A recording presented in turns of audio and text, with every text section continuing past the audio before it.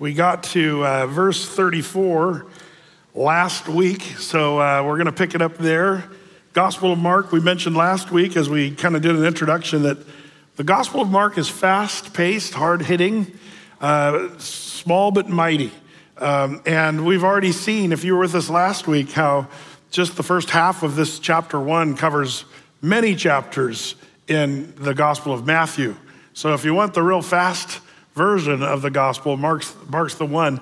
But what's amazing to me, and you might notice this, we saw this last week, we'll probably see it in the next few weeks especially, but even though Mark's shorter than Matthew by far, or Luke or John, there's so much we learn from Mark that's not in the other gospels, like those little tidbits that you'd miss out on had we not had the Gospel of Mark. So I'm thankful for that. And again, it's John Mark of the story in the book of Acts that is the one who penned this. There's debate whether it was Peter who was there reciting to John Mark as an eyewitness to what was happening. But most people, scholars I should say, see the influence at least of Peter. Remember, Peter called John Mark his son in the faith, kind of like Timothy was to Paul, so was John Mark to Peter, and also Barnabas was the one who nursed John Mark back into good standing with Paul. So it's a great story. I love that this gospel comes from John Mark just because of the story that we went over last week. But as we pick it up where we left off there, let's pick it up here in verse 35.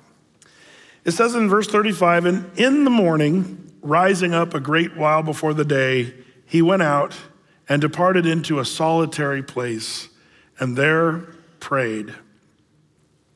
I love this little shift. This is a good reason why we ended the study here last time, because it's the next day. So it's almost like the next day, okay, what did he do?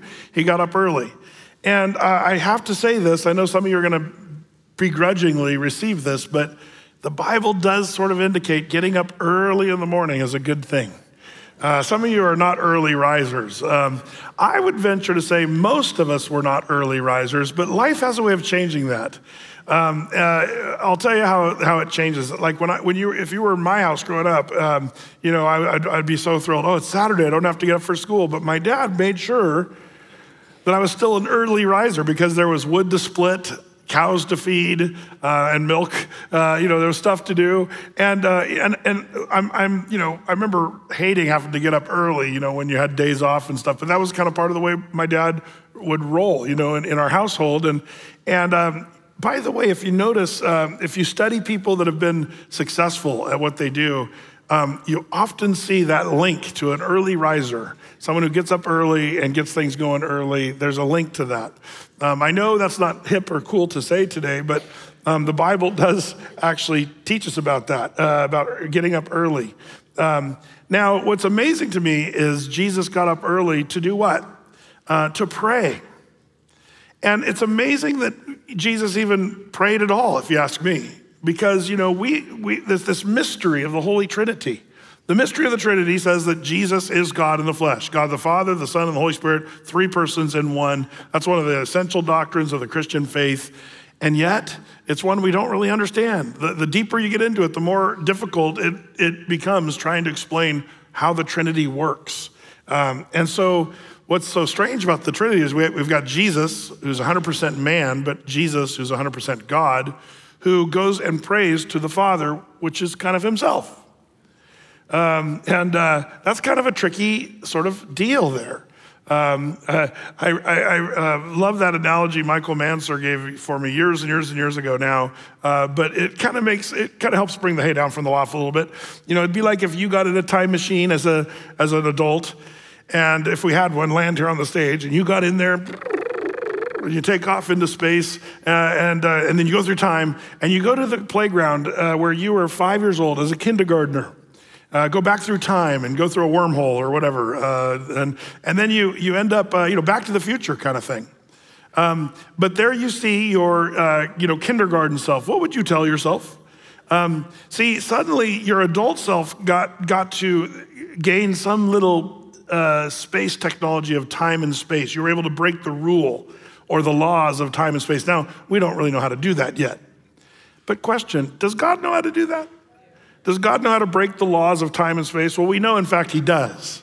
That the Bible even talks so much about that. A day with the Lord is 1,000 years. 1,000 years is a day. Isaiah 40, verses 12 through 15, you might jot that in your notes. The Lord is so much bigger than what our brains can comprehend. I'll just read this to you real quick. Isaiah 40:12 says, who hath measured the waters in the hollow of his hand, the oceans of the world, he gets the hollow of his hand. He spans the heavens with his hand. And it says that he hath directed the Spirit of the Lord, or who hath been the Lord's counselor and taught him. And it says, behold, the nations are like a drop in the bucket and counted as the small dust of the balance.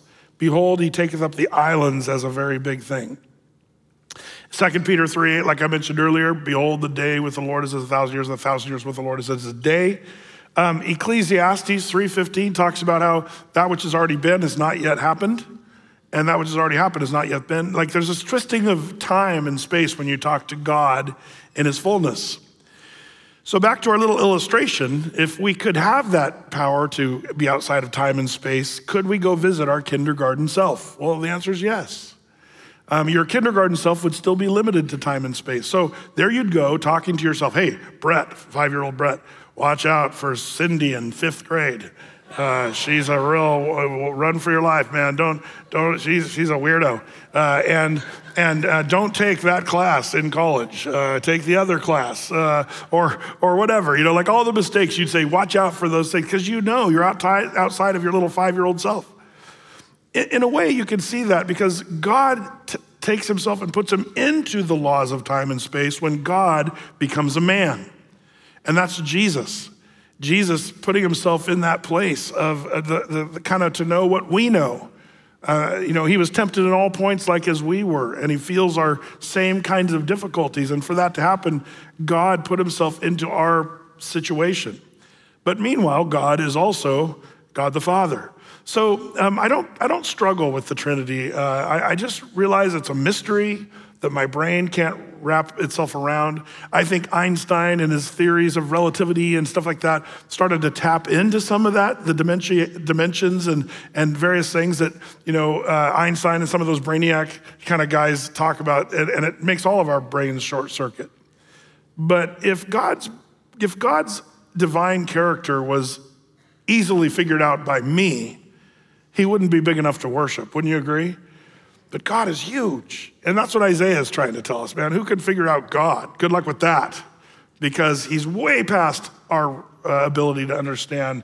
So when you see Jesus, the Son, praying to God, the Father, it's a model for us, but also Jesus in his humanity was demonstrating what's important for a person who's living outside of time and space. That's such an important deal. If Jesus needed to pray, how much more do you need to pray? If Jesus, and Jesus obviously saw that as a real value. In fact, I see this little verse that we've looked at as sort of a model for prayer. In fact, there's 3 little components of this that I'd like to point out if you'd allow me. And the first one is this idea that he rose up early. It says there, and in the morning, rising up a great while before the day. That means before the sun came up, he was out there doing that. Brett, Jesus didn't have my work schedule.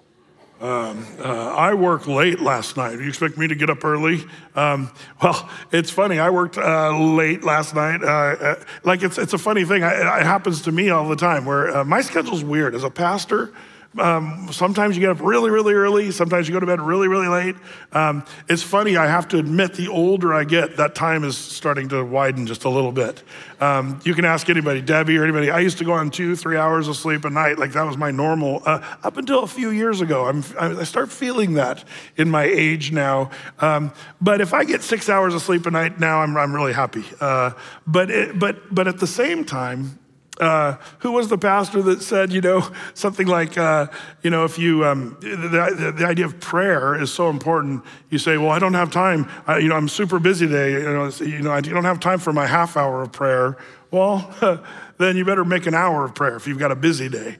That's the idea. We need to be on our knees in prayer. Jesus did it as an example. Obviously, he needed that early in the morning. Psalm chapter 5. I love this psalm. verses 1-3. Give ear to my words, O Lord, consider my meditation. Hearken unto the voice of my cry, my King and my God. For unto thee will I pray. My voice shalt thou hear in the morning, O Lord. In the morning will I direct my prayer unto thee and will look up. There's something about the morning, seeking the Lord in the morning. Proverbs 8:17, the Lord says, I love them that love me, and those that seek me early shall find me. So this is an interesting truth from the Bible. Jesus demonstrates it. It's all throughout the Bible, Old Testament. And can I just say, you don't go home tonight and set your alarm for 4 a.m. and say, okay, Pastor Rhett's all going to get up early, But I would say maybe start a little bit easier than that. Maybe set your alarm 15 minutes early or a half hour early and just say, okay, I'm going to spend some time in prayer and in the Word. So the first part of Jesus's model is that it was early, Jesus's model for prayer. The second thing is he found a place of solitude. Again, if Jesus needed to pray, we should pray. But if Jesus needed to pray in solitude, how much more should we pray in solitude? And here's a question. Is it easier to find solitude in Jesus' day or our day? I think we're so connected. We're so plugged in. And you got your phone and you got all the technology. And man, it's just so hard. The idea of solitude is so unheard of anymore. Figure out a way to seek the Lord in solitude. Leave your phone out of the equation, out of your pocket, out of reach. Some of you start sweating beads of nervous sweat, even as I say that, because we're so connected to our phones and what have you. But the idea of solitude, such a key. So we see Jesus' model that it was early in solitude. And by the way, I forgot to mention this. When Jesus got up early, what was he doing the day before? Did he have a busy day? Well, if you remember last week, we left off back up to verse 32. It says, and at evening, so this is the end of the day before, at evening, when the sun did set, that's right about now, it says they brought unto him all that were diseased and them that were possessed with devils, and all the city was gathered together at the door, and he healed many that were sick of diverse diseases and cast out many devils and suffered not the devils to speak. That's a tough day at work, wouldn't you say? He's casting out demons and healing the sick by the multitude. The whole city shows up at sundown. That's when his thing's kind of beginning. And then the next day, he gets up a great while before the day. So Jesus kind of takes away all of our arguments, wouldn't you say? Well, you don't have to work late. So did Jesus, but he still saw value in rising up early and rising up in solitude. It's interesting how people are so stressed out these days. I worry that we haven't recognized the condition of our peril right now. That we're all stressed out, anxious, our blood pressures are rising, people are more suicidal, more depressed. And I wonder if part of that is just so we don't have any time of solitude where we get away and seek the Lord in prayer. I believe that if you seek the Lord in prayer, there's going to be huge benefits, body, soul, spirit. We need to be people of prayer, and we need to make that a regular part of our lives. It just goes without saying that prayer is powerful.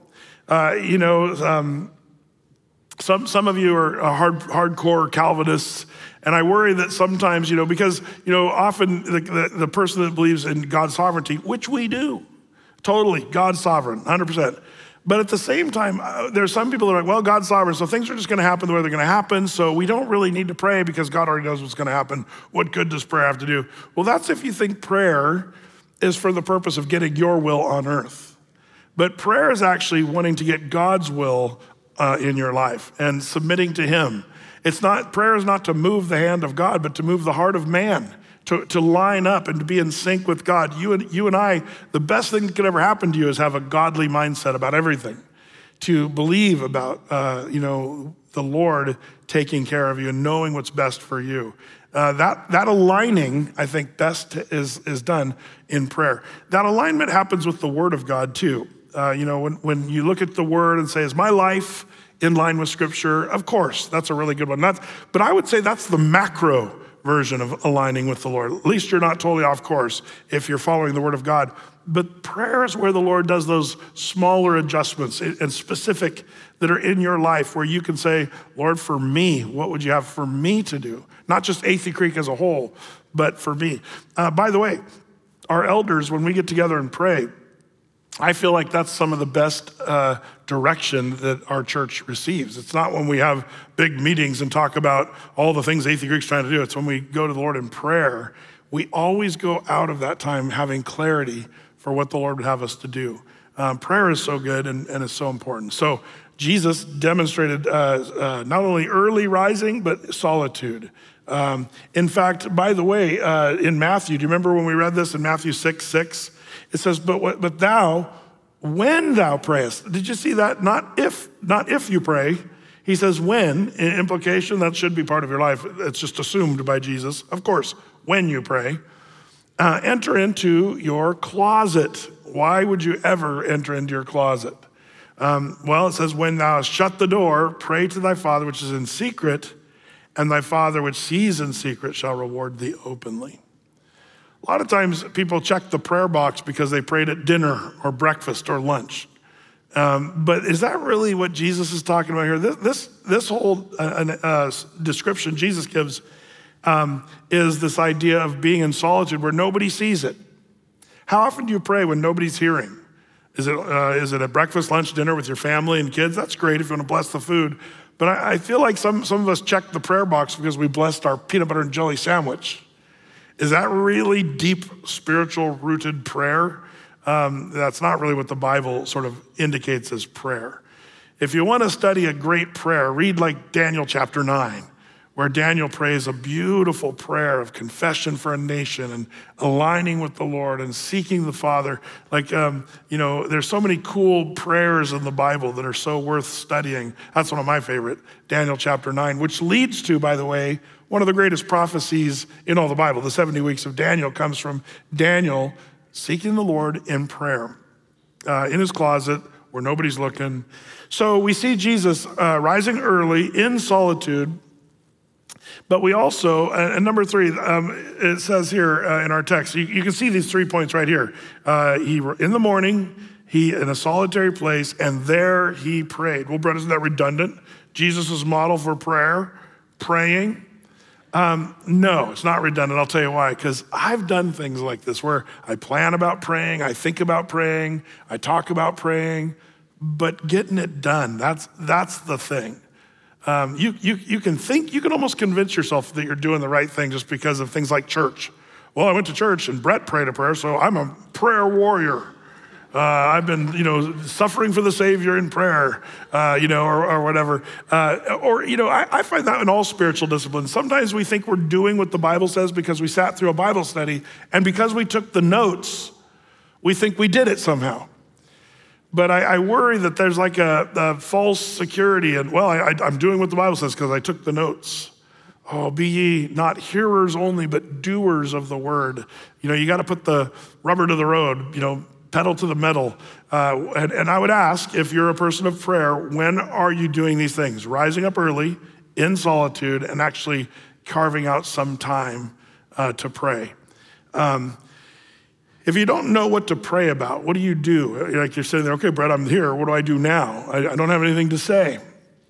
One of the things that is an indication, and I don't want to be like, self-righteous or trying to be judgmental, but can I just say if that's your problem, then I do think that there needs to be work on your relationship with the Lord. Have you ever, when you were dating, for example, if you went out on a date and you had nothing to say to the other person, or that person had nothing to say to you, would there be a second date? Now, there are a few people like, that's the perfect date.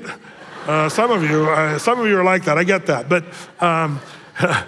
But if you've got nothing to say and nothing interesting to talk about, then that means you're a little bit out of sync maybe with that person. Have you ever noticed when you've got nothing to say you're at a gathering with people and everybody's standing around talking about stuff, you're just like don't really feel synced up with someone, and then all of a sudden somebody walks up and says something that it sort of clicks. It'd be like if I'm in a room and there's a bunch of people talking about things like fancy clothes and and stuff like that, or makeup, or lotion, or hair product. I'd be just like, comatose. But if the person walked up and said something about, man, motocross, dirt bikes, suspension, two-stroke motor oil smell when it's burning through the exhaust pipe, it brings a tear to the eye. I could talk for a week. They should make a cologne out of if you want to talk about fragrance, out of the smoke that comes out of a two-stroke from 1971. Hey, that's cool. Thus saith the Lord. That's awesome. See, when I talk about motocross, the Lord's like, I'm on board with that.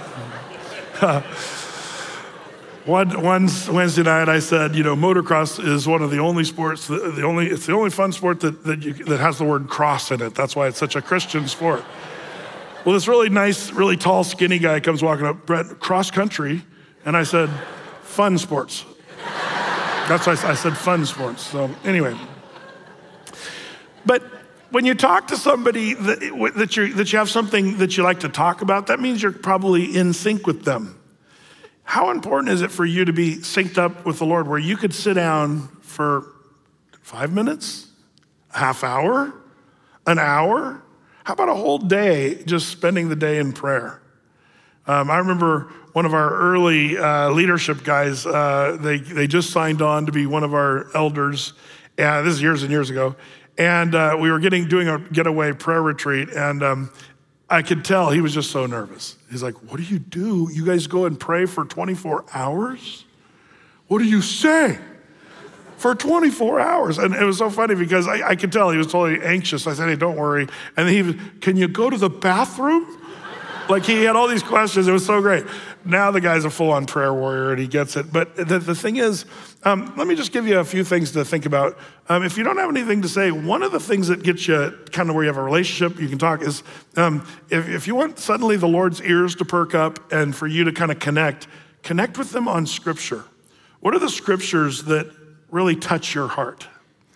Well, Brett, I don't read the Bible. Well, then we have a problem. The Lord gave you a love letter right here. So read this first, and then what you do is you, boy, the Lord's speaking tonight, I'm telling you. You better be listening. This is great. I need some lightning here in a minute. We'll get that. That'll add to the effect. But if one of the greatest things to do is to pray through some of your favorite verses that have touched your heart. Or maybe want to have some deep prayer, pray through some of the most convicting verses of the Bible. Oh, Lord, I'm so far from this verse right here. How, Lord, how do you want me to change my heart? What do you want me to do? Ask the Lord questions. And then another thing you can do while you're praying is journal and write down some of the thoughts the Lord puts on your heart, because sometimes I think I'm listening and I'm praying, but then the Lord gives me something, and you can easily forget that impression the Lord puts on your heart unless you're willing to kind of jot it down. I mean, prayer doesn't have to be on your knees, folding your hands thus, with your heads bowed, and not move from that position. But prayer can be very active. But Jesus got into a solitary place early in the morning, and he prayed to the Father. Man, we could talk about that. We've done whole teachings on prayer, the power of prayer. But it's one of those things I feel like it doesn't need more preaching about prayer. We just need to get her done. That's why I put number 3 on here, and it's also here. Jesus rose up early in solitude, and he didn't just think about praying or make a list, I better start praying. He did it. He engaged in prayer. Prayer is powerful. Prayer is needful. Why should you pray? If you're a hardcore, Calvinist, which it's so funny. People say, brother, are you a Calvinist or an Arminian? And I'd say neither, or both, whatever you want to say. Because I think it's a false dilemma. Again, it's like the Trinity. Can you explain God's sovereignty, but also human responsibility? There's a reason that's been an argument for hundreds and hundreds and hundreds of years. They've been arguing about this. When you're saved, did God predetermine that you were saved? I would say 100% yes. Divine election, God's sovereignty, yes. But did you choose then? Well, that's a contradiction of terms. Did you, when you accepted Christ, did you choose? Well, the answer is yes. Well, those things don't fit and go together. Again, God's not that small. God knew you were going to do it, but he also requires you to confess with your mouth and believe in your heart. And if you don't do that, if you don't make a choose, a choice for that, then you know that God must not have sovereignly elected you. The math doesn't always work out on our level, but with God, I think it really does. So be careful on this debate of Calvinism and Arminianism. And I know some of you are hardcore one way or the other. Great. If you're with me and you're talking about, say, great, I'm glad you're a Calvinist. That's awesome.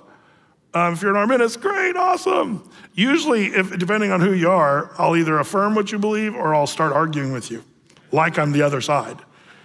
Because that's the funniest part of Calvinism. I feel like I can really argue for Calvinism really strongly. But I can also argue for somewhat of Arminianism. And I can also, if you're all about, God's already sovereignly done everything, so we don't need to do missions, we don't need to pray, because God already knows who's going to be saved. Man, I can show you scriptures that can make you feel like you could lose your salvation tomorrow. Well, Brad, I believe in eternal security. So do I. But you just said lose. Well, we could talk about leaving your salvation, or we could talk about were you ever really saved to begin with. Like, there's so many nuances. The problem with Calvinism and Arminianism is if you really think about it, it's trying to figure out how far we can go and still be okay. I would just say on things of God, let's just be so radical.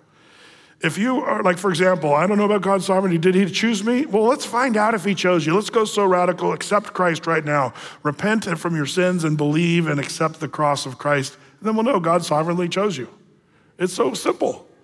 But people want to try to pin that stuff down. Why should we pray if God already knows everything's going to happen and the end? He knows the beginning from the end. Why should we pray? Well, there's a couple reasons why you should pray, even though God knows how things are going to turn out. One, because God told us to pray over and over and over again. The Bible says pray. Pray without ceasing, for this is the will of God in Christ Jesus. Also, like I said, prayer is not to move the hand of God, but to move the heart of man. Prayer is important for our reset and aligning with the Lord. If you could do one spiritual discipline better, which one would you choose? That's something for you to think about. I bet many of us would probably put prayer in that category. Really, really important. Well, all that to say, Jesus gives us this beautiful model right here in the verse 35. He goes on in verse 36, and Simon and they that were with him followed after him. And when they had found him, they said unto him, all men seek for thee.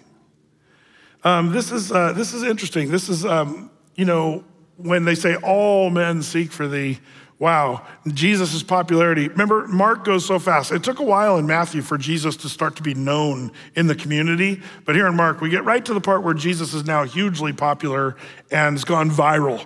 People are all over the place seeking after, and by the way, if you look at the Greek text of this, where it says all men seek for thee, there's an implication you miss in the English translation largely, but in the Greek there's an implication of annoyance.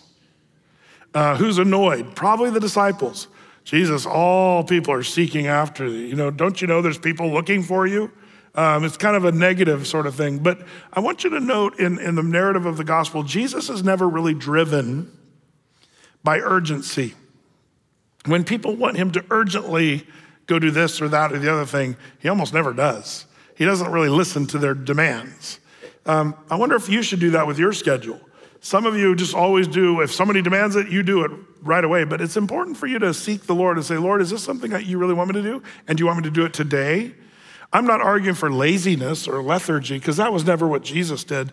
But even when Lazarus, his great friend, was sick, they said, come quickly, Lazarus, the one you love, is sick. And Jesus said, okay. But his sickness is not unto death. And in some of their minds, they were thinking, oh Lord, if you'd only been here, he wouldn't have died. An implication that he lollygagged. He should have gone much faster.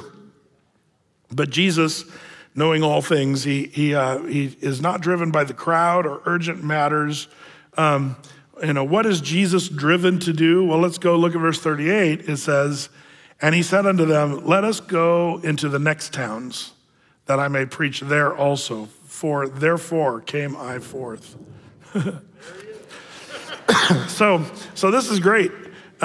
Jesus, the disciples said, everybody wants to see you. And he says, yeah, we're not going to talk to those people. We're going to the next town. For those are the people I want to talk to today. Do you see how Jesus sets the precedent here and the priority? There's a little booklet that was from I think back to the 70s maybe. where it was called Tyranny of the Urgent. Do you guys ever read that little booklet? It's a great little book that talks about don't be ruled by the tyranny of the urgent. Very important. So Jesus isn't ruled by that. What is he driven to do? To go to the next town. He came forth to preach, it says there in verse 38. What was Jesus preaching about? Well, we know that if you back up to verse 14 and 15, go back to the beginning of this chapter, verse 14. Now after that, John was put into prison. Jesus came into Galilee preaching the gospel of the kingdom and saying, the time is fulfilled and the kingdom of God is at hand. Repent ye and believe the gospel. The gospel of the kingdom. Preaching the gospel is what Jesus was all about, which is the good news. And the kingdom is both, Jesus said the kingdom of God is among you, which speaks of his church and his people. Some people try to say that we live in the kingdom now, dominion theology, and we gotta live for the kingdom right now. Well, I believe that that's a wrong teaching. If you're living for the kingdom now, you believe we're living in the kingdom era, that's really depressing. Because the kingdom of God is defined, like in Daniel chapter 9, as an end of sin, end of transgression. There's no more suffering. It's like the kingdom's gonna be a beautiful time when Christ is ruling from the throne in Jerusalem. So watch out for that kingdom now kind of teaching. It sounds so nice and like it's the right thing to do, to be fighting for the kingdom of God. That sounds pretty good. It's just what they mean that actually will get you off course. The kingdom of God is not meat or drink, literal meat or drink, but it's righteousness, peace, and joy in the Holy Ghost. We are part of the kingdom because we have the King of Kings in our hearts, in our lives. The church, we're part of his kingdom, being part of what the Bible teaches and what the church is supposed to be. It's really simple. There's some people out there that want to complicate and make it seem esoteric to be a Christian of the kingdom. If you hear that kind of teaching, just a little red flag, be careful. I think it can be dangerous kind of teaching.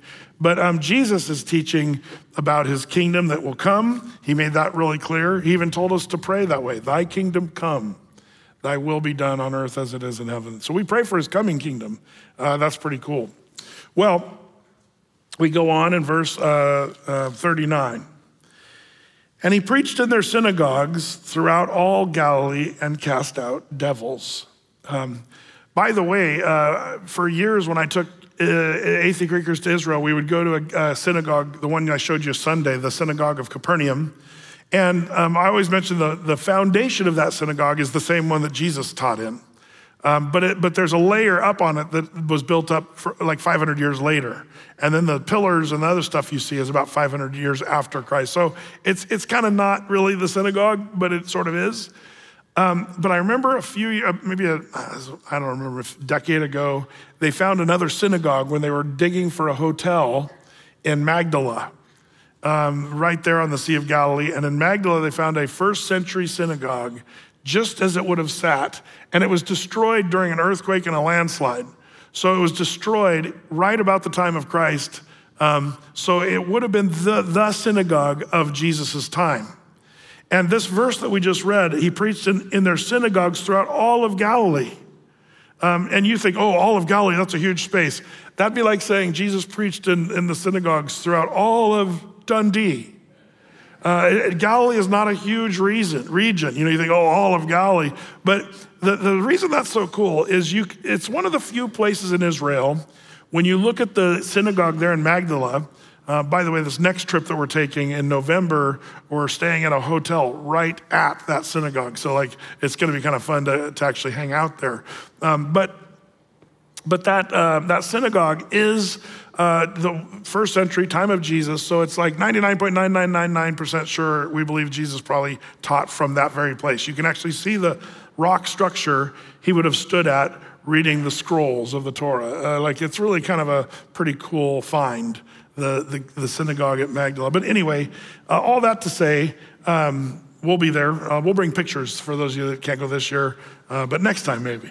Verse 40, there came a leper to him, beseeching him, and kneeling down to him, and saying unto him, if thou wilt, thou canst make me clean. And Jesus, moved with compassion, put forth his hand and touched him, and said unto him, I will, be thou clean. And as soon as he had spoken, immediately the leprosy departed from him, and he was cleansed. This is the same story we went over in the Gospel of Matthew, when Jesus touched the leper there in Matthew chapter 8. It's also in Luke chapter 5. So we really did a whole Sunday morning on this story of the cleansing of the leper. You can kind of look that up if you want. But just remember, leprosy in the Bible is a picture of sin. And it's such a perfect picture of sin. Leprosy is that loathsome disease that starts small on your body and gets big, and it's ultimately deadly. What a perfect picture. The leper would usually see some flaky white part of his skin, usually the extremities, the tips of fingers or ears or nose, like tips of toes. You'd start to see flakiness, and then you'd also lose sensitivity. A lot of times you'll hear stories about people how they, their toes and arms and legs fall off when they have leprosy. And there's jokes about that and all, which is kind of horrifying. But it wasn't that leprosy doesn't make your toes fall off or your nose fall off. What happens is you lose sensitivity. And when you go to the leper colony and the stench of the leprosy, it causes rats and rodents when you're asleep at night and you can't feel. You lose all sensitivity. So what happens is, literally rodents would come and eat your extremities off. I know that's gross, but I'm just telling you the truth. And also, sometimes if you stubbed your toe really bad and you didn't feel it because you lost all feeling, and then it could get infected and it caused all kinds of trouble that way. The reason that's an important imagery for you to know, the Bible uses leprosy as a type of sin. And boy, how perfect it is. It eats you away. You lose sensitivity. The more you sin, the less sensitive you are towards sin. And what a horrible thing it is, leprosy, that loathsome disease. I'm so glad it's not on earth as it was then. They figured out how to eradicate biblical form of leprosy. But if you were a leper, it would be unlawful for you to be in public. You had to go to a leper colony. You had to walk down the street yelling out, unclean, unclean, and people would run for their lives when they'd see you. But the thing I love about this, and Mark's gospel emphasizes this in verse 41, Jesus, moved with compassion, put forth his hand and touched him.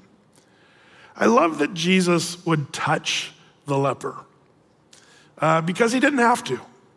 Jesus could have, seen the guy coming, hey, hold on a second, be thou clean, 50 feet away or 100 yards away, he could have been more like me, a little more of a germaphobe and say, oh yeah, you can stay over there. Oh, if I had the power to heal at 100 feet, I'd do that. But Jesus, why did he touch him? Well, he was moved with compassion. And I love that Jesus was willing to touch the leper.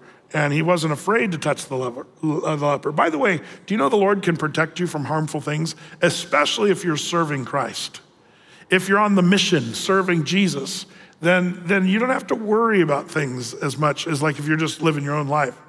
When I was a young guy, I led worship at a small Bible study that Chico Holiday was the Bible study. If you're really old here, you might remember Chico Holiday. He was a famous Las Vegas singer.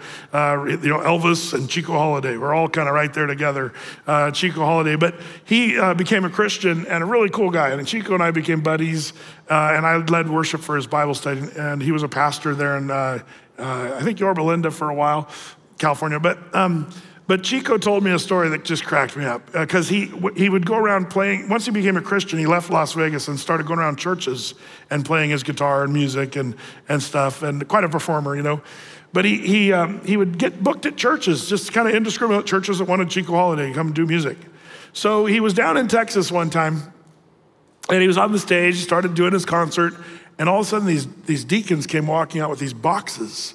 And they started opening these boxes, and in the boxes there were rattlesnakes. And they started passing rattlesnakes around the church. Have you ever heard about snake handlers? It's a thing. Fortunately, it's not as big of a thing as it was back then. This article was just from January in The Guardian. It's called His Story. The last church, snake handling church in West Virginia. And they did a whole article on this church where they handle the snakes and stuff. And there was a picture I couldn't show you. One of the guys that was a worship leader in this church got bit by a rattler and his arm was black and he was laying in the hospital.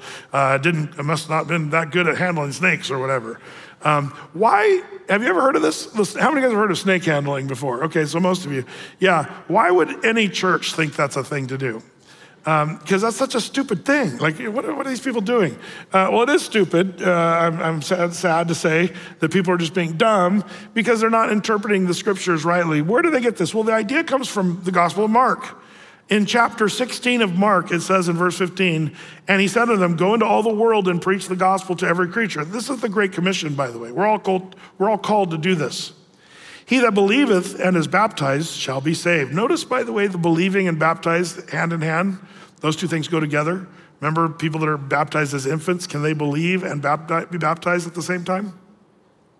He that believeth and is baptized shall be saved, but he that believeth not shall be damned. And these signs shall follow them that believe. Now, by the way, some people make the mistake right here. Rather than letting signs and wonders follow them, they're pursuing signs and wonders. Churches get off course on this when they're chasing after signs and wonders, miracles. Ooh, we're gonna have a snake service, or we're gonna have a Holy Ghost happening, and they're chasing after the signs and wonders. Big goof.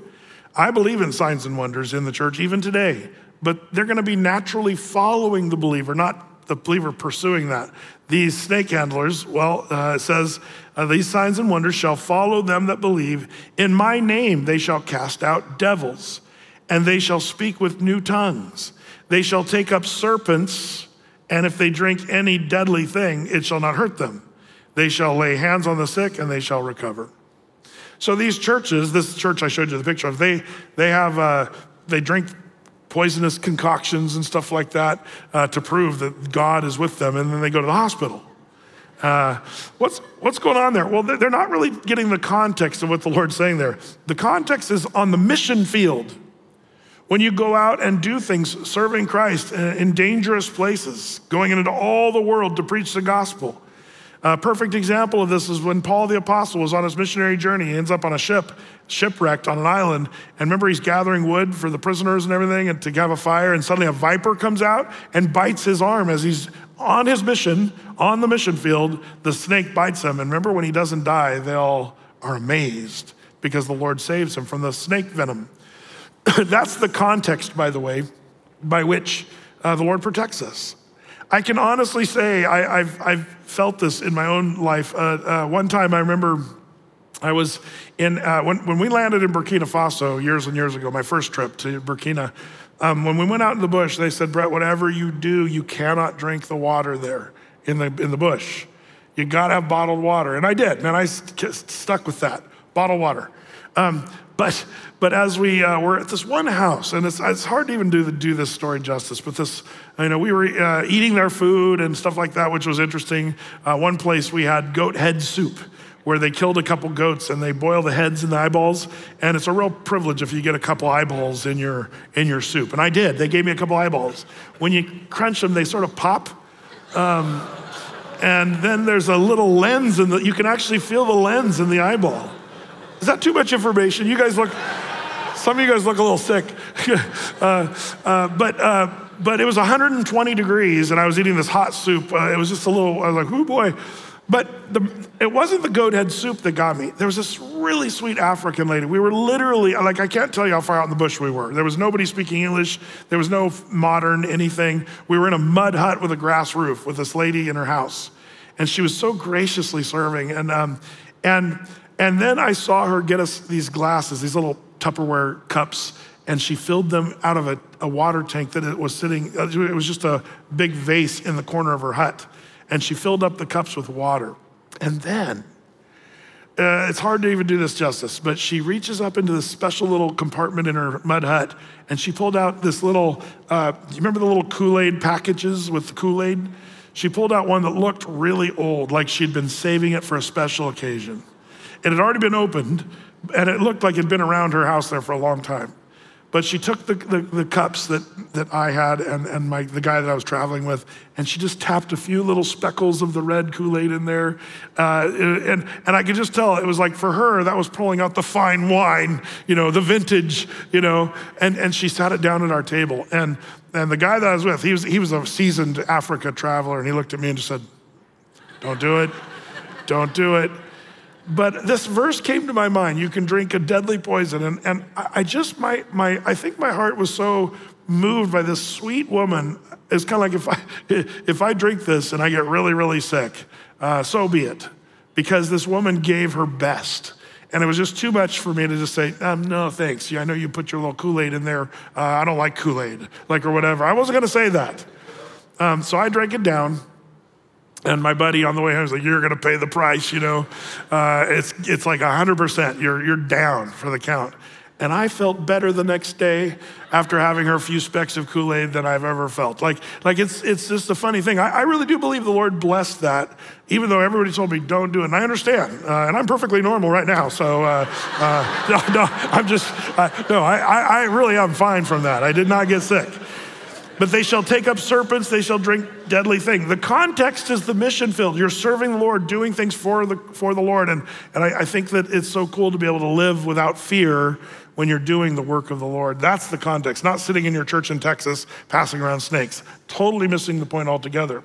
The reason I say that is too many people live in fear today, and especially, I wish we could have more and more people that are willing. If you ever wanna study some great people, read all of Jim Elliot's writing, or Elizabeth Elliot. I mean, Jim Elliot was a young guy, died very young on the mission field, but man, lived more life in his 20-something years than just about any of us put together. He was an amazing missionary who lived on the edge. But I digress. All that, I have to admit though, when I was blessing this food in Africa, it changed my tone. Just, "Oh Lord, bless, please. Bless this meal." I changed my prayer. It wasn't just God is good, God's good, down with the Kool-Aid. I didn't do that. Well, all that to say, I love this.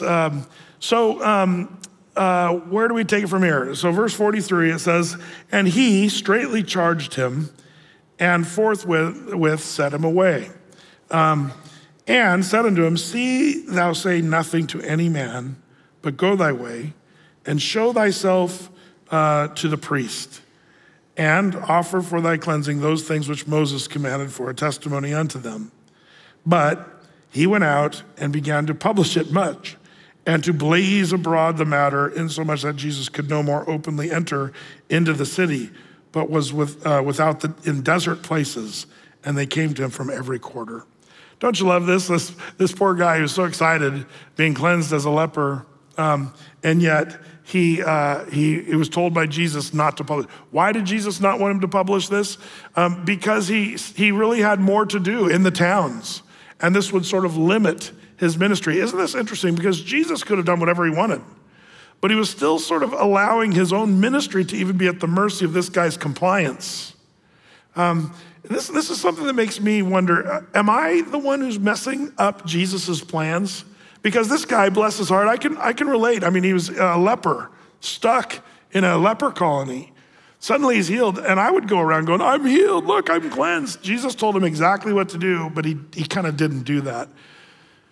And so because of that, it makes you wonder, what could Jesus have done more if that guy would have complied in obedience to Jesus? Have you ever thought about that? But Brad, he's just a guy who's, yeah, but the question is, are there people that missed out because of this guy's not doing exactly what Jesus asked him to do? And by the way, Jesus, one of the reasons I think Jesus doesn't want people to know about this is Jesus knows what we're learning already, things we learned last week. Are miracles ever really producing solid faith? No. Miracles don't produce faith, and Jesus knows that. And that's why Capernaum would go down cursed. We talked about that on Sunday. And so the reason Jesus said, "Don't go tell anybody," because the miracle wouldn't produce faith. But faith comes by what? Hearing, and hearing by the word of God. And that's what Jesus was all about. Preaching the word, the gospel, the kingdom. That's what Jesus was all about. Well, that brings us to Mark chapter 2. Verses 1 through 12 we covered on Sunday. Let's just read through that to keep the context. It says in verse 1, and again he entered into Capernaum after some days, and it was noised that he was in the house. And straightway many were gathered together, insomuch as there was no room to receive them, no, not so much as about the door. And he preached the word unto them. And they come unto him, bringing one sick of the palsy, which was born of 4. And when they could not come nigh unto him for the press, they uncovered the roof where he was.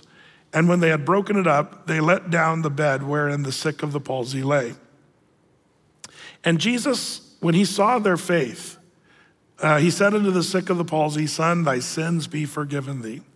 But there were certain of the scribes sitting there, and reasoning in their hearts, Why doth this man thus speak blasphemies? Who can forgive sins but God only? And immediately when Jesus perceived in his spirit that they so reasoned within themselves, he said unto them, Why reason ye these things in your hearts? Whether it is easier to say to the sick of the palsy, Thy sins be forgiven thee, or to say, Arise and take up thy bed and walk. But that you may know that the Son of Man hath power on earth to forgive sins, he said unto the sick of the palsy, I say unto thee, Arise, take up thy bed, and go thy way into thine house. And immediately he rose and took up the bed and went forth before them all, insomuch that they were all amazed and glorified God, saying, We never saw it on this fashion. One of the things I like reading through the story again on a Wednesday night after covering it on a Sunday is because for some of you, especially if you're newer to your faith and Christianity and you were here on Sunday, did you notice how many things you know about that already? Stuff that maybe, by not studying, you might not know. Like Jesus rhetorically asked the question, which is easier, to say your sins are forgiven or take up your bed and walk? Which one is easier to say? Anybody? Do I have to preach Sundays all over again? Take up your bed and walk, or your sins are forgiven. Which one's the easier to say? Take up your bed and walk, which normally we would say, that's the one that's hard because that's miracle and you can say your sins are forgiven. But Jesus taught us something in this story when he said, implication rhetorically in his discussion, all Jesus had to do for the bed thing was to just speak it. But for him to declare that man's sins forgiven, he had to shed his own blood on a cross and die for the sins of that man. There's so much about the story that we covered on Sunday. If you missed that, then we can pick it up. You can look at it online. It's such an important and great story. So much to learn from this story. Well, verse 13, he went forth again by the seaside, and all the multitude resorted unto him, and he taught them. I love this word resorting because that's what, people think they need a rest, so they go to a resort in Mexico or Hawaii, which I'm not knocking that. That's great if you want to do that. But, if you really want real rest, you enter into the author of rest, Jesus, the Prince of Peace. Seeking Jesus, spending time with Jesus. There's a resorting that these people did, and I think sometimes that's the very thing that we need. But I love it that Jesus, as they resorted, he ends up teaching and preaching with all these people that were coming. Well, verse 14, and as he passed by, he saw Levi, who's surnamed Matthew, by the way, Levi, the son of Alphaeus, sitting at the receipt of custom, and said unto him, Follow me. And he arose and followed him. So this is now, remember in chapter 1, we saw Jesus choose 4 of the apostles, and now Jesus is choosing Matthew. What a different deal, though. The first 4 were fishermen. Now we have a tax collector. And he says, Follow me. Do you wonder what the fishermen were thinking at this time? Did the fishermen like tax collectors? Nobody liked tax collectors to this very day. I'm sorry if you're a tax collector, but we hate you. No, I'm just kidding. No, taxes, like who likes tax? But it was worse in Bible times because the tax collectors were also thieves. They would, the Romans would allow them to sort of charge, and they'd have to pay a certain amount of tax for the Roman Empire, but the tax collector could pocket any extra money he could pull from people. So the tax collectors were wealthy, but they were sinful. And by the way, have you ever heard in the Bible, this phrase, publicans and sinners? And some of you are like, why does the Bible say that? What about Democrats? Well, it's not Republicans. The word publican, if you look it up in the Greek, the Greek word for publican is interpreted tax collector. So a publican was a tax collector. Do you understand that? Now, that said, why would you always see the tax collector and sinners put in the same phrase? And here's why. The righteous people, the religious people, the people that were Christ or God-fearing, Bible-believing Christian type people, they wouldn't hang out with the tax collector because he was sinful and evil. And he didn't have any friends. So what he would do is he'd have big parties at his house. And who would show up? Who would be willing to show up at the tax collector's house on his dime, drinking his wine, having his music, living large in his house? Well, it would be the harlots, the sinners, the thieves, the people that were not in good standing in the community. And they became sort of a thing. So this guy, Levi, surnamed Matthew, has probably a nice house. We're gonna see his house used in the Gospels. And people are gonna go to his house for like shindigs. That's kind of what happens. And in fact, in this story, we're gonna see that take a turn as Jesus calls this guy. The Romans disliked tax collectors, but they used them. But they were hated by the Jews. So the way they would socialize is they'd have wealthy parties and bring in the wild party people.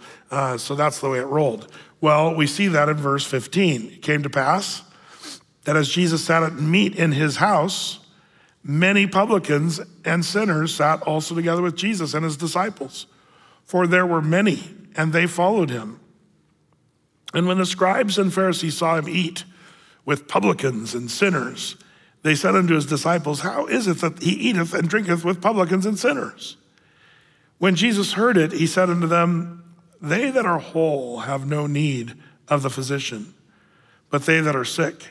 I came not to call the righteous, but sinners to repentance. This is such a key part of the story. And man, we could talk about this, and we did when we were in Matthew as well. But here, the idea is Jesus was not uncomfortable hanging around with publicans and sinners. And yet, he didn't partake in his sin. One of the things we got to always remember about Jesus is he never sinned, even though he's hanging out with these sinners. And if you follow Jesus' ministry, he was always the hammer, not the nail. Are you a hammer or are you a nail? Are you the one that's always being pounded into submission with whoever you hang out with? Or are you the one who's influencing the people around you to be driven more into your category? Jesus was the hammer. Not in a bad sense, but he would not be pounded by the publicans and sinners and the prostitutes. He would have them come and they would start being like him rather than him becoming like them.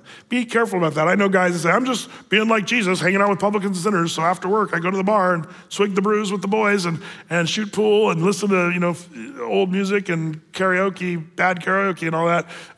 That's what I do. But are you being the light of the world in that place? Are people coming to Christ and repenting, falling at your feet, saying, what must I do to be saved? Because if that's happening, well, maybe you do have a ministry in bars. But if you're there partaking in the sin there at the bar, which is pretty easy to do, then you're not being like Jesus. I hear that from time to time. People think, I'm just hanging out with publicans and sinners. Meanwhile, there's a whole nother group of people that would never, even today, set foot in a place or have people over to their house that are publicans and sinners. Are there some of us today that would never, speaking of publicans and Democrats, are there some of you that would never have a Democrat over to your house for dinner? By the way, they've asked this question in polls, and it's really an interestingly one-sided thing, how most Democrats will not have a Republican over for dinner. But there are more Republicans that will have Democrats. They've done studies on this. You can look it up. But still, as Christians, we should be willing to love even the people that are caught up in sinful things and not be afraid to preach the gospel, but always with the intent of leading them to Christ and pointing them to Jesus. It's funny because when Jesus says this in verse 17, they that are whole have no need of the physician, but they that are sick. I came not to call the righteous, but sinners to repentance. Who would have they thought to be the righteous? Did you know the word, those two words, the righteous, was a self-given title the religious leaders gave themselves? We are the righteous. Which is sort of correct in that, remember, Abraham believed God and it was counted unto him for righteousness. So the Jews who believed God before the New Testament, they were counted as righteous. So they were called the righteous. But it became a self-righteous kind of a we're better than them kind of a righteousness. But Jesus says, I haven't come to save the righteous, but to lead sinners and call them to repentance. I wonder if some of you need to have a Levi party at your house or a Matthew party at your house where you invite your neighbors over. Oh, but Brett, my neighbor cusses, and oh, my virgin ears, I can't hear that, in my house. Well, I understand if you have kids and you're raising little kids, I can understand that. But if you're in a place where you can have those people over and invite them over and have time to talk with them and share the gospel, I wonder if some of us need to be not so afraid of loving on, sharing the gospel. So many lost people that need to hear the good news. Well, verse 18, the disciples of John and of the Pharisees used to fast. And they come and say unto him, why do the disciples of John and the Pharisees and of the Pharisees fast, but thy disciples fast not? And Jesus said to them, can the children of the bride chamber fast while the bridegroom is with them? As long as they have the bridegroom with them, they cannot fast. By the way, did you know in the Talmud, the writings of the Jews, all disciplines were no longer required when you were at a wedding feast. In other words, if you were fasting or praying or whatever, you could drop all that at a wedding because a wedding was meant to be fully celebratory. The bride and the bridegroom were there at the time of celebration, so you needed to be able to be a part of the levity and the fun. That's the imagery Jesus is saying. Hey, those guys, John the Baptist fasted because the bridegroom wasn't there. Question, who's the bridegroom? Jesus. Question, who's the bride? The church of Jesus Christ. We're called the bride of Christ several times in the scriptures. That's an interesting thing. And as Christians, see, fasting is a good thing. It's funny how people can make sort of a legalistic thing out of fasting. And they can sort of do it in a way that's, well, if you really want to be spiritual as we are, then you will fast and pray. And it gets really kind of heavy. Now, you're saying, Brett, you're the last guy I didn't listen to anything on fasting. It's true, I do enjoy food. But I do see value in fasting, and I've done seasons of times where I've done fasting, and I found it to be helpful, and it's good. But at the same time, I just want to make a little bit of a pushback on some of the holier-than-thou kind of mentality, because does the bride of Christ have Jesus with them right now? Well, we sort of do, don't we? Christ is in you. We have Christ in us. I'm not arguing that you shouldn't fast. I'm just saying if you're doing it because, some holy legalistic thing, that's the problem. That's going back to kind of more Old Testament. Even John the Baptist was considered kind of Old Testament here. There is value, and I've told you there's a great book called God's Chosen Fast. If you look that up, it's an old book that really kind of spells out fasting and the value of fasting. But make sure that you don't make some kind of legalistic thing out of it. I think that it is interesting that people talk more about fasting today when they're working out and wanting to do the intermittent fasting. And people talk about fasting for health reasons. Good for you. That's great if you want to do that stuff. That's just a whole separate deal. If you're fasting for the purposes of prayer and fasting, then you want to follow more of the biblical model for that. But I find it interesting that Jesus said the reason we're not fasting is because the bridegroom is here. Jesus is talking about himself. And I believe we are the bride, and we get to have Christ with us. Christ is in you, and we are in Christ Jesus. So I don't think we have to legalistically say you must always fast or do it like the Muslims on Friday and during Ramadan and stuff. It gets really bad in the Middle East because the Muslims are grouchy on those days of Ramadan when they're fasting during the day. Have you ever seen a Muslim who's hangry? That's during Ramadan. I've been there in the Middle East. It's because they can't eat until sundown. And so they close their shops early and they go home and start picking out once the sun goes down. But it's funny how that legalism can sort of be a bummer. But it's got great purpose too. Well, the purpose is to draw near to Jesus, and they're already with Jesus. That's the idea with fasting. But it says in verse 20, it says, but the days will come when the bridegroom shall be taken away from them, and then shall they fast in those days. No man also seweth a piece of new cloth on an old garment, else the new piece that filled it up taketh away from the old, and the rent is made worse. No man puts new wine in old bottles, else new wine doth burst the bottles, and the wine is spilled, and the bottles be marred, but the new wine must be put in new bottles. What's this about new wine and wineskins and the piece of cloth on another piece of cloth? What's going on here? And why does Jesus talk about, but the days will come when the bridegroom shall be taken away from them. And in those days they shall fast. It has to do with the law. We're talking about the law. You can't put the law over the new covenant, if you would. I'm giving you really fast terms here. So when you fast, it's not out of legalism, it's out of more of a love. It's a response. Because, the Lord's not literally with us as he's here in this story, the bridegroom, but we have Christ in us. So it's more of a get to. Fasting is a get to, not a got to.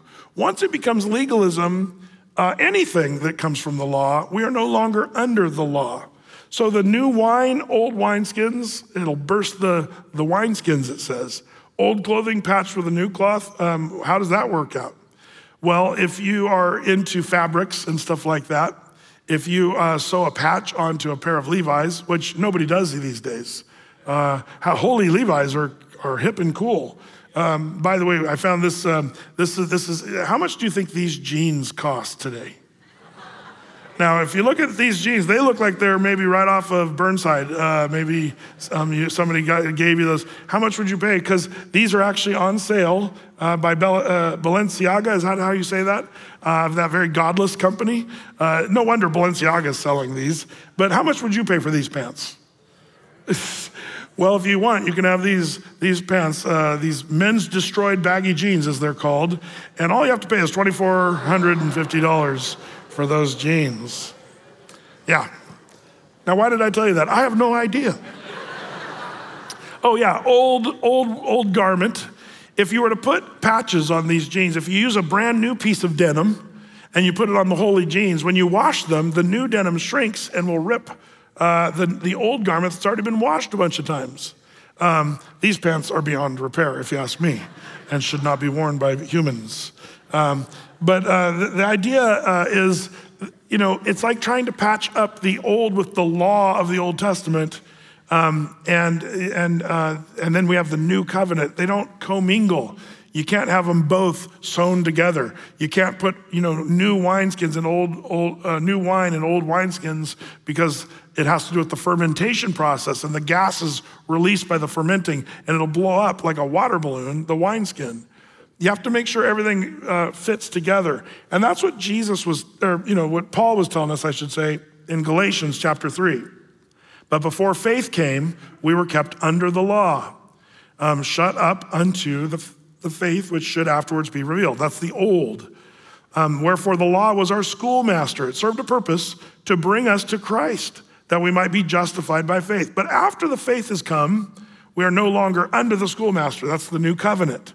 So we're not under the Old Testament law. And boy, you might mark and remember Galatians 3, 23 through 25, because there's still so much confusion on this. The big question when people say, what are we supposed to do? Believe the Bible? Remember when Obama said that before he was president? He said, what are we going to do? Believe the Bible and take our children out and stone them outside of the city? That's a guy that didn't know how the Bible works. The Old Testament law, the point is, it does kill. And we all deserve death. But good news, that's the old law that was never going to save one person. The Bible makes that clear.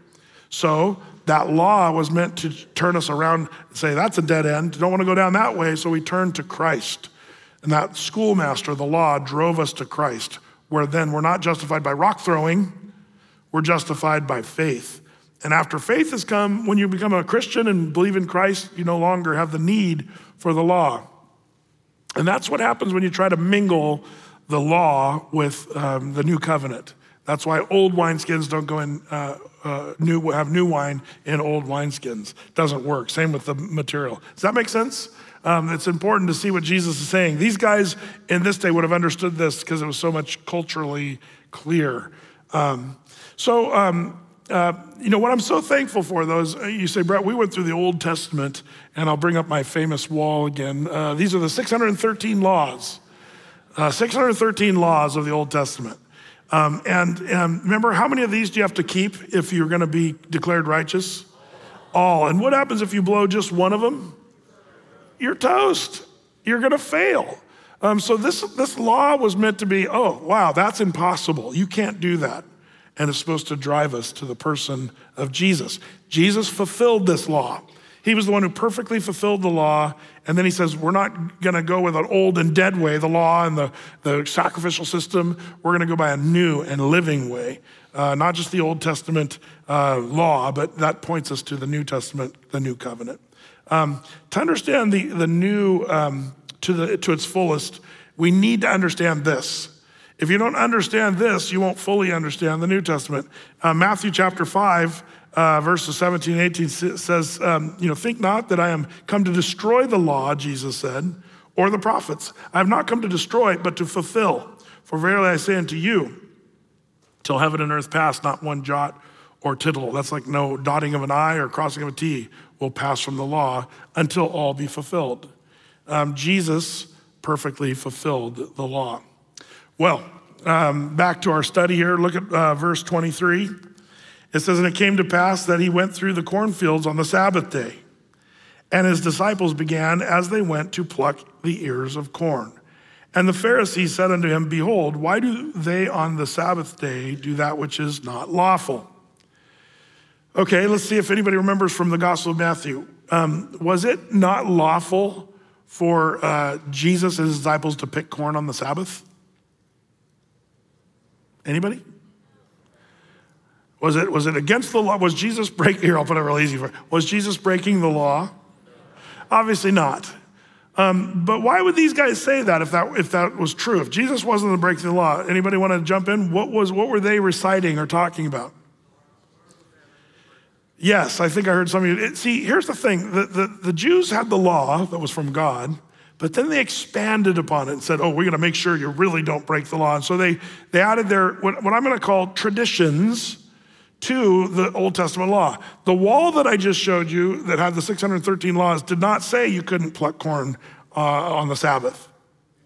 But as it turns out, they said nobody can pluck corn on that because that will constitute work. And it got weirder and weirder. If you wore false teeth, you had to take your false teeth out of your mouth on the Sabbath because you're carrying teeth and that constitutes work. So you're doing work on the Sabbath. Was that biblical? In Hebrew Bible biblical? No, that was just people being stupid, missing the whole point. And Jesus is gonna call them out on this. Check it out as we continue here. Jesus calls them out in verse 25. He said unto them, have you never read what David did when he had need and was hungry, and they that were with him? How he went into the house of God in the days of Abiathar, the high priest, and did eat the showbread, which was not lawful to eat, but for the priests, and gave also to them which were with him. Now, if you remember your Bible, 1 Samuel 21, there's a story there where David's running from King Saul. He and his men are starving. They have no weapons. It's kind of a dire situation. So David goes to Nob. Remember the place Nob? It's a place where they made doorknobs, so they called it that. No, it's just called Nob. And he goes in there and he says, man, do you have any bread? Me and my men are starving. And he said, what are you guys doing? And David, it's quite a story. David lied. I'm on a mission from the king. He was actually running from the king. But he said, I'm on a mission from the king and we need some bread. Well, we don't have any bread except for the table of showbread that's here, for the purpose of worship, and it's not lawful. But David said, yeah, but my men are hungry. So let's get the bread out. There's men dying here. So they fed David the bread from the table of showbread. Remember the rest of the story? He says, do you have any weapons? No. Oh, we do have one. Remember the sword you took from Goliath? It's on display in our trophy case out in the hall. So they pull out the sword of Goliath and give it to David at that point. It's a great story. But I love what Jesus does here because what Jesus was doing was not actually breaking the law. What David did was actually breaking the rules of the Old Testament. And what Jesus is doing here is teaching us a principle. Is it better to be legalistic even at the expense of people dying? You can't eat at the table of showbread because I don't care if your men are starving. No, as it turns out, Jesus is making the point, they fed David's men because they were gonna die unless they got some food. And so it was right that you might just say this, Jesus was proving that love supersedes the law. Even though Jesus wasn't breaking the law, Jesus is making the point, you guys have been way too stuck in your trying to keep the laws so hard, you're missing the point. And that's when he dives into the Sabbath day. Remember, by this time they made the Sabbath day a crazy, crazy issue. And we finish with this in verse 27. And he said unto them, the Sabbath was made for man and not man for the Sabbath. Therefore, the Son of Man is Lord also of the Sabbath. It's kind of the same thing as the bridegroom thing. When you got the bridegroom there, forget everything else. Forget fasting because you got the bridegroom there.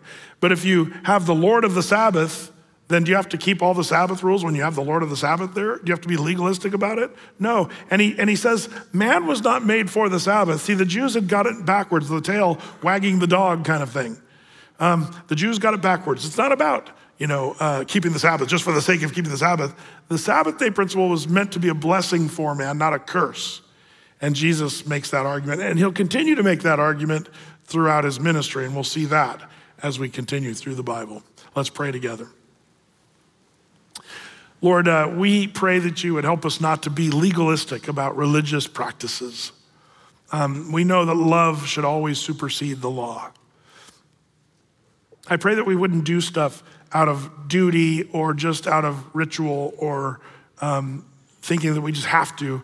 But Lord, I pray that we would see what we do as not a got to, but a get to. That we get to open our Bibles and we get to pray and we get to fast and we get to go to church on a Sunday or a Saturday, and we get to serve you and walk with you. And Lord, forgive us where we become like the Pharisees and the scribes, the religious leaders who are doing stuff just for the sake of doing stuff. Help us not to get mixed up and the wrong precedent set. Legalism, Lord, looks so ugly, and I pray that it would not be found here at Athey Creek. But I pray that love would abound, for they'll know we're disciples by our love one for another. So help us with that, Lord. And give us understanding as we continue through these stories of the gospel. Lord, I pray your blessing on these, your people, as they've spent this time in your word tonight. And this we pray in Jesus' name, amen.